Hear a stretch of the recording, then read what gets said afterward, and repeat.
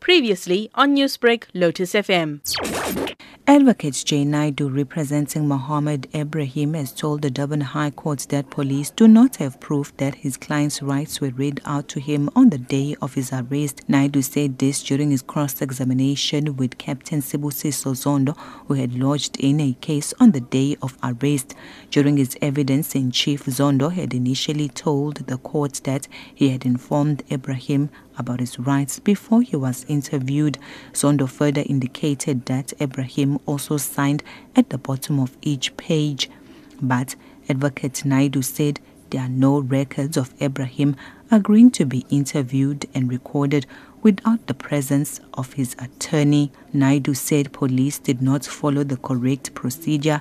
Last week, Naidu had also called into question the testimony of Colonel Ishrad Mohammed from the Sydenham police station. Naidu said that discrepancies in both police statements by Colonel Mohammed. Naidu said the reason both statements did not correspond is due to Colonel Mohammed wanting to create a gap in the case and add pieces of evidence that did not exist to implicate the accused. The state is yet to bring in its key witness, Rajan Govender, who is the investigating officer in this matter.